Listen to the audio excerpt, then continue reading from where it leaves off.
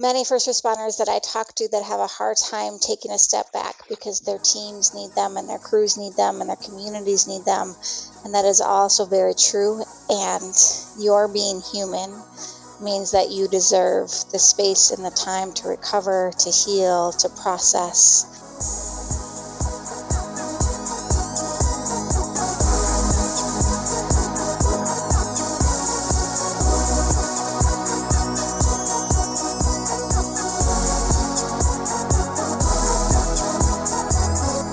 This episode of EMS One Stop is brought to you by Lexipol, the experts in policy, training, wellness support and grants assistance for first responders and government leaders. To learn more, visit lexipol.com. That's lexipol.com.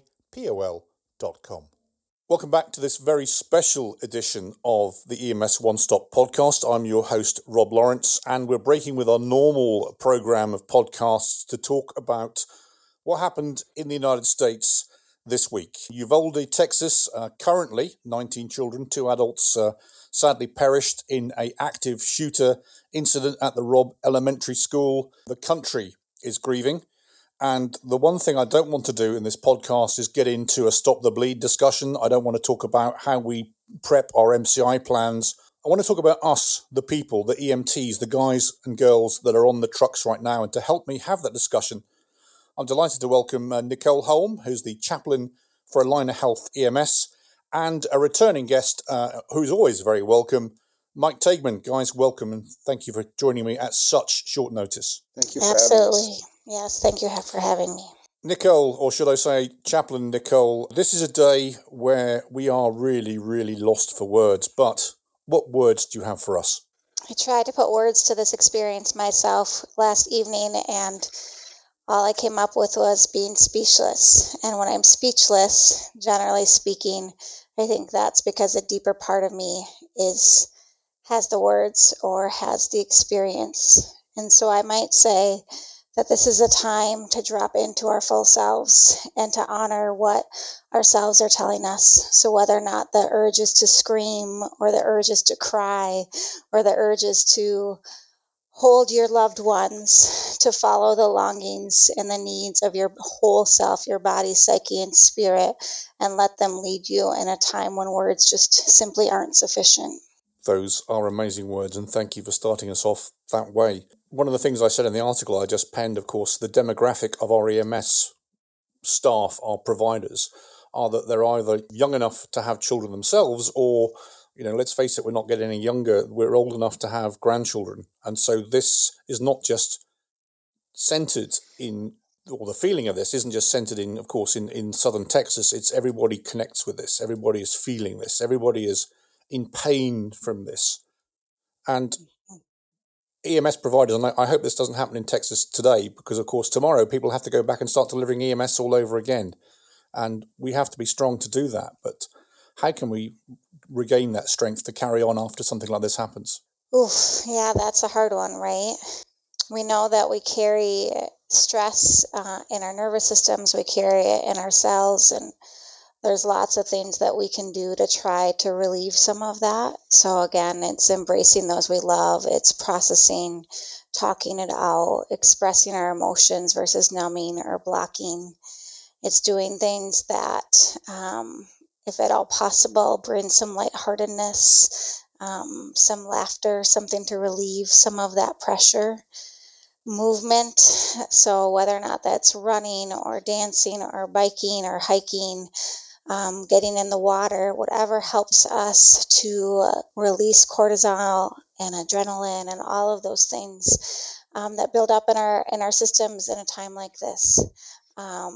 Those processes are going to not be done in the next 24 hours, but the more, especially for our EMS providers who, as you say, do have to keep going back to work, the more that they can find little outlets to do some of those things in the hours after an event like this, in the days after an event like this, the more likely they're going to be able to continue on in their day-to-day expectations in their day-to-day lives. Mike, this is actually a resiliency dialogue we're having here, and of course I must note that we have these discussions, you and I, on the First Watch channel, so I guess this is kind of a crossover podcast, but in terms of resiliency, in terms of where people are now, and in terms of building that resiliency, what sage advice can you offer us? Well, first off, I absolutely agree with everything that Nikki has suggested. And for me, there's a few pieces. The first is that even if you weren't on scene, didn't run the calls, don't know personally anybody that's involved in this latest massacre, there's a sense of grief that I certainly feel, and I think that a lot of people feel, and there's something healthy from my perspective about kind of being a good griever, which is a really weird set of words to say. But for me, I experiencing it as letting the grief kind of move all the way through me.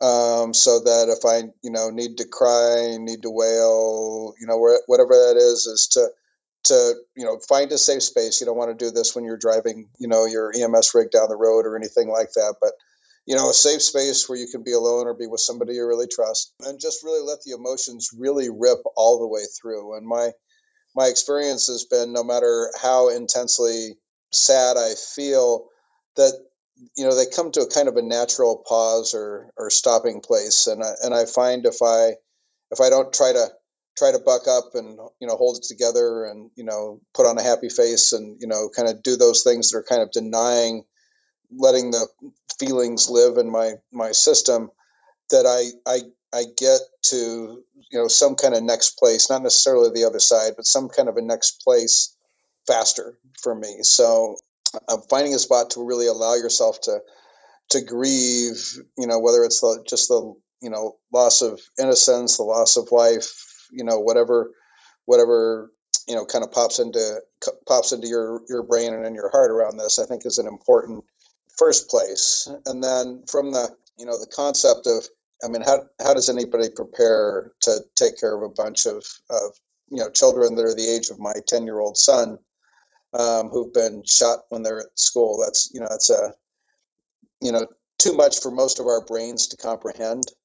But there is a neuroscience practice called crisis rehearsal, where you basically kind of close your eyes and you do it in a way where you kind of imagine yourself being the responder on the crisis, or even horribly being the parent in a situation like this, and kind of imagining how things might unfold, with you in control, feeling safe, and really managing the situation, so that you see yourself pulling kids out of harm's way, treating them successfully, dealing with the families, and just kind of really practicing that whole thing in your mind, allowing yourself to feel some of those emotions. There's a lot of interesting neuroscience research that practicing things mentally improves your performance later on, improves your resilience, makes it less stressful for you, because it's like, oh, this is something I've done before, even if it's only been something I've done in my mind. One research study that kind of caught my attention early on around this is they had a bunch of high school basketball players, and they divided them in half, and half of them practiced shooting hoops for 30 minutes every afternoon for 10 weeks. The other half of the group closed their eyes and imagined shooting hoops for a half hour every afternoon for 10 weeks. And at the end of the day, when they tested them, the ones who imagined shooting hoops were actually better hoop shooters than the ones who literally practiced it, which was interesting. So this is one way to build resilience. And I've got a couple of other thoughts, but I'll let you go on with your interview here and conversation a bit. No, thank you for that, Mike. And what I should say, that if you're listening, because Mike and Nicole have appeared on many EMS One webinars, articles, etc., we're going to link all those things in the show notes. So anything that we talk about, anything that these guys have said, you can actually click into and either read or listen to stuff that's gone on before. So whilst this may well be a short podcast, of course, the references and those things that will help you cope will be there. Nicole, I'm an ex-military man, and for 20 years of my life, I was the person that always loved to see, as we call them, the padre or the chaplain arrive, whether it's in training, whether it's on operations, whether it's just to check up on us. But What is the role of the chaplain in EMS if an organization doesn't have one? What are they missing out on? To answer this question, I like to think of what kind of the word chaplain itself, where it comes from. And my understanding is the Latin word for chaplain is a cappella, which can translate as cloak or little cloak. And I won't get into it for time's sake today, kind of where that connection came from. But the idea is that a cloak, and in terms of a chaplain, is something that shares coverage in the storms of life.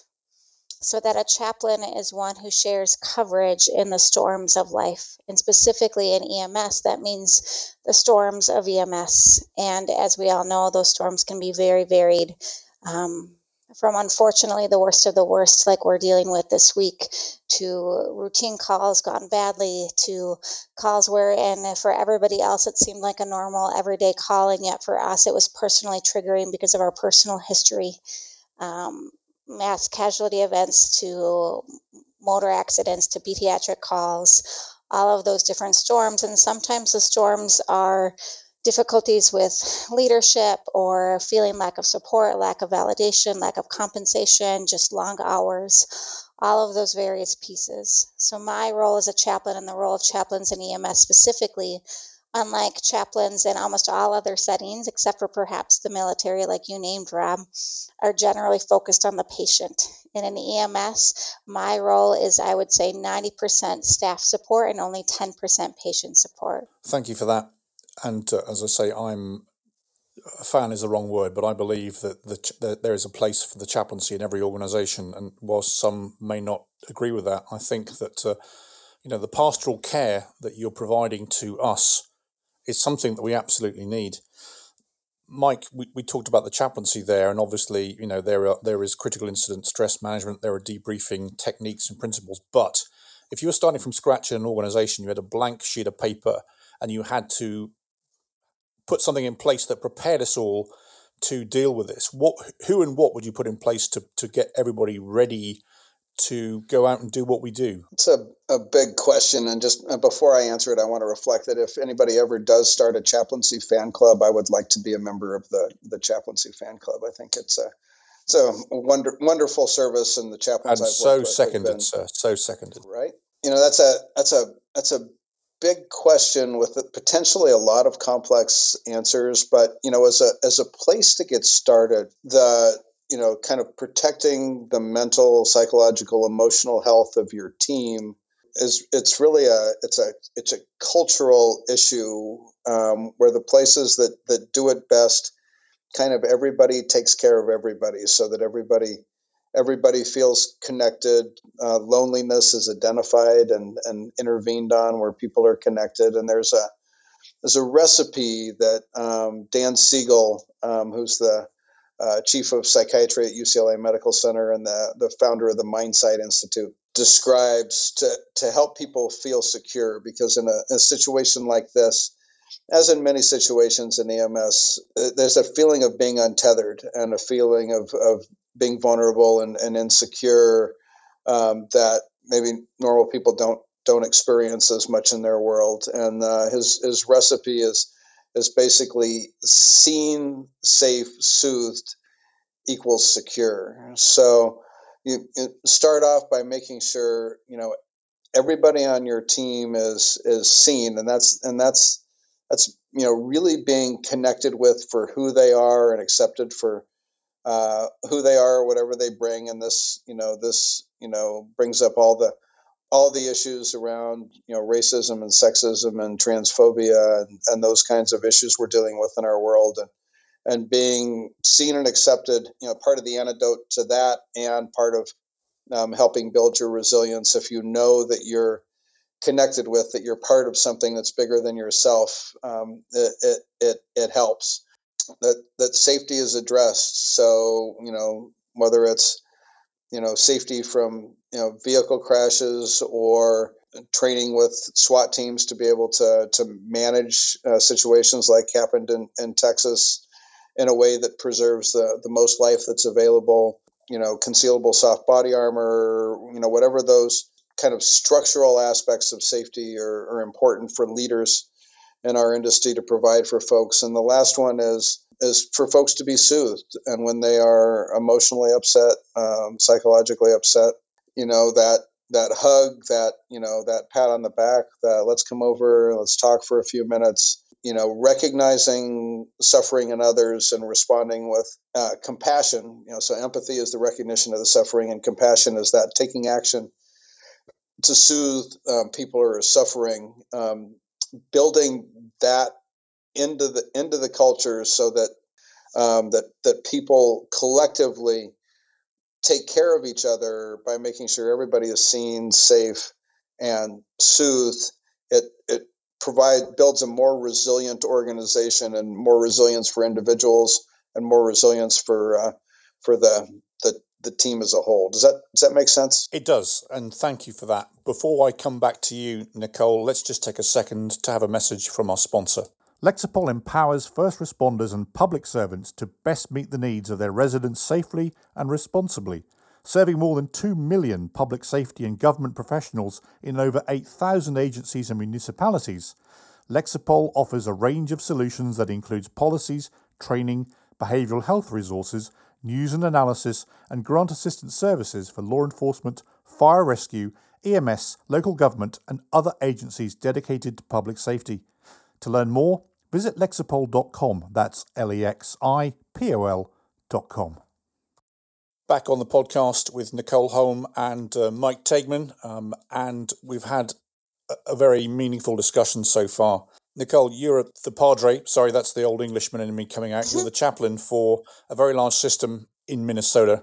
What other facilities, if you like, other than you, do you have in place for the guys that when they come in with having experienced, even a minor traumatic episode? Absolutely.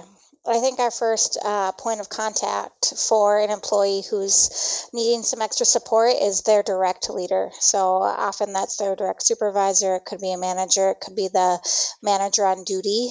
Perhaps their supervisor isn't on duty. But our leaders, who will often respond to more difficult or bad calls themselves, and or the first person to hear when one of our employees has had a more traumatic incident.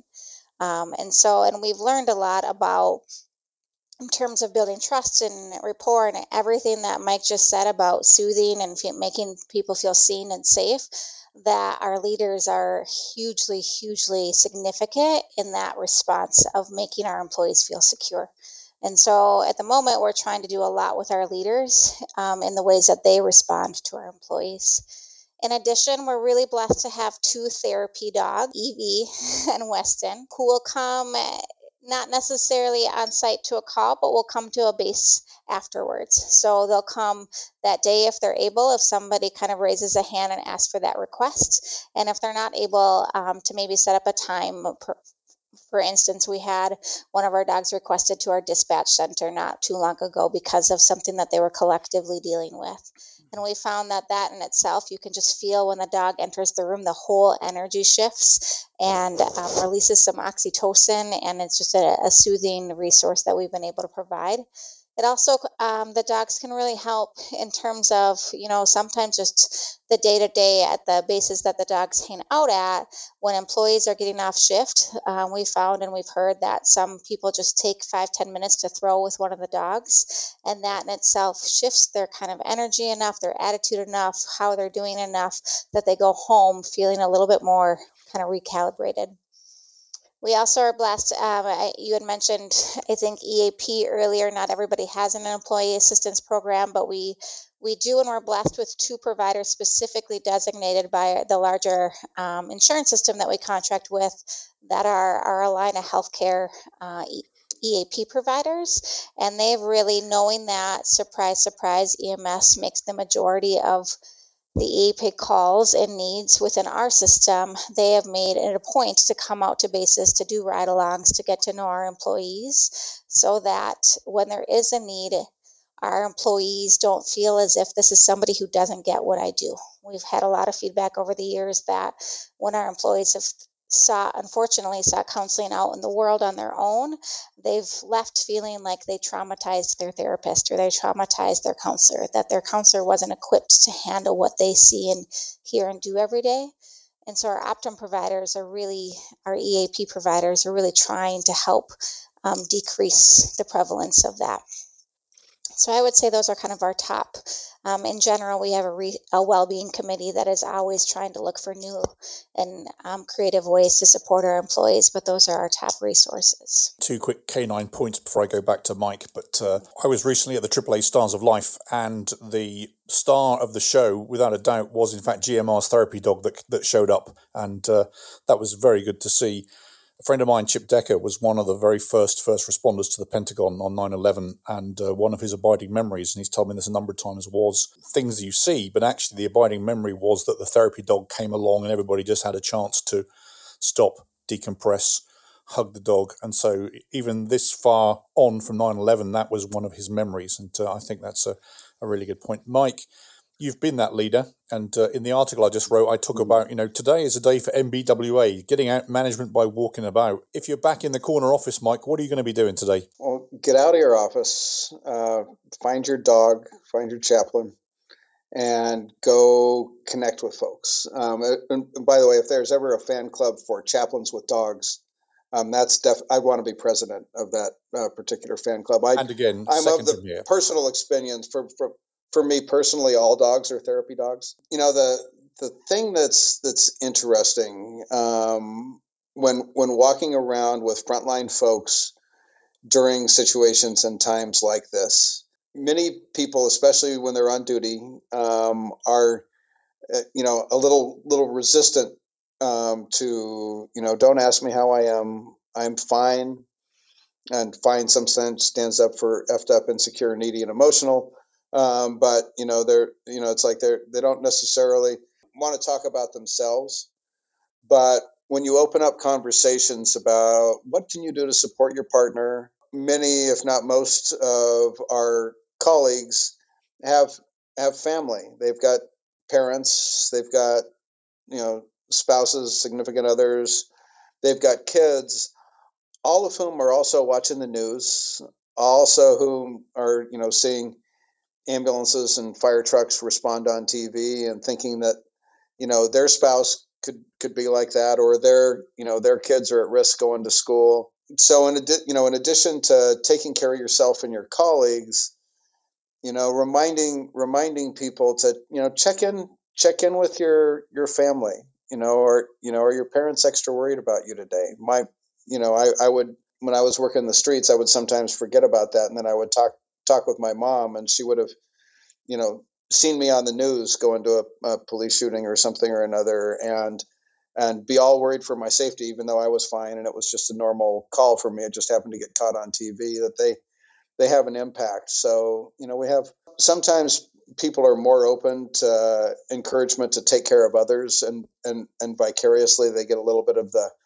benefit of that care for themselves. Before we go any further, you can follow us on Apple Podcasts, SoundCloud, Amazon Music, Stitcher, and Spotify. If you're enjoying the show, and enjoying is probably an interesting word today, but if you are enjoying the show, please take a moment to rate us on the platform that you're listening to us on. Thank you. Final thoughts, guys. Obviously, it's a tough day, particularly in Texas, and it's also a day of reflection for anyone that's out there in the public safety world. You've got the microphone, and I want you to talk to the people that are listening right now, and I'll start with you, Mike. I just encourage you to just pause for a second and take a full, deep breath. Feel your feet on the ground, wiggle your toes a little bit, and think of somebody in your life that you love and care about, and just send them wishes of safety and compassion and love. At times like this, our connection with others, or if you've got a higher power with that, however that works for you, is powerfully supportive, and what I think most of us need. Thank you, Mike. That was exceptionally calming. Nicole. Yeah, I just want to add on to that a thank you. A thank you for being the people that show up. The people that show up to our emergencies and when we need you most, for walking into these situations, provide care and competence and compassion.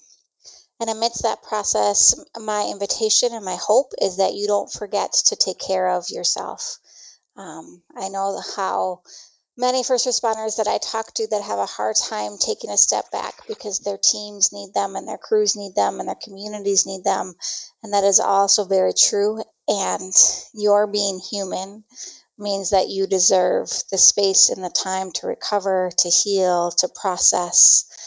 So I hope that you are surrounded by people in your life, within your system and outside of your system, who see you and who are there to shore you up and are there to provide a safe place to land in such times as this. And I hope that you give yourself the permission to respond to yourself with compassion and grace and nurturing, and to ask for the things you need when you're not getting them. Amazing. So, ladies and gentlemen listening out there, this has been a Resilience Dialogues crossover edition of the EMS One Stop podcast. My guests, Nicole Holm and Mike Taigman, thank you so much for your wise, calming and sage counsel. Thank you, Rob. Thank you so much for having me. We're going to put all the contact details in the show notes, so I don't have to ask these guys to tell us where we can find them. We know where to find them. All of the references that these guys have written in the past and all of the things we're going to talk about today are going to be available in the show notes, so you can click in and read and listen and hopefully take something away. I've been Rob Lawrence. This has been EMS One Stop, and until next time, bye for now.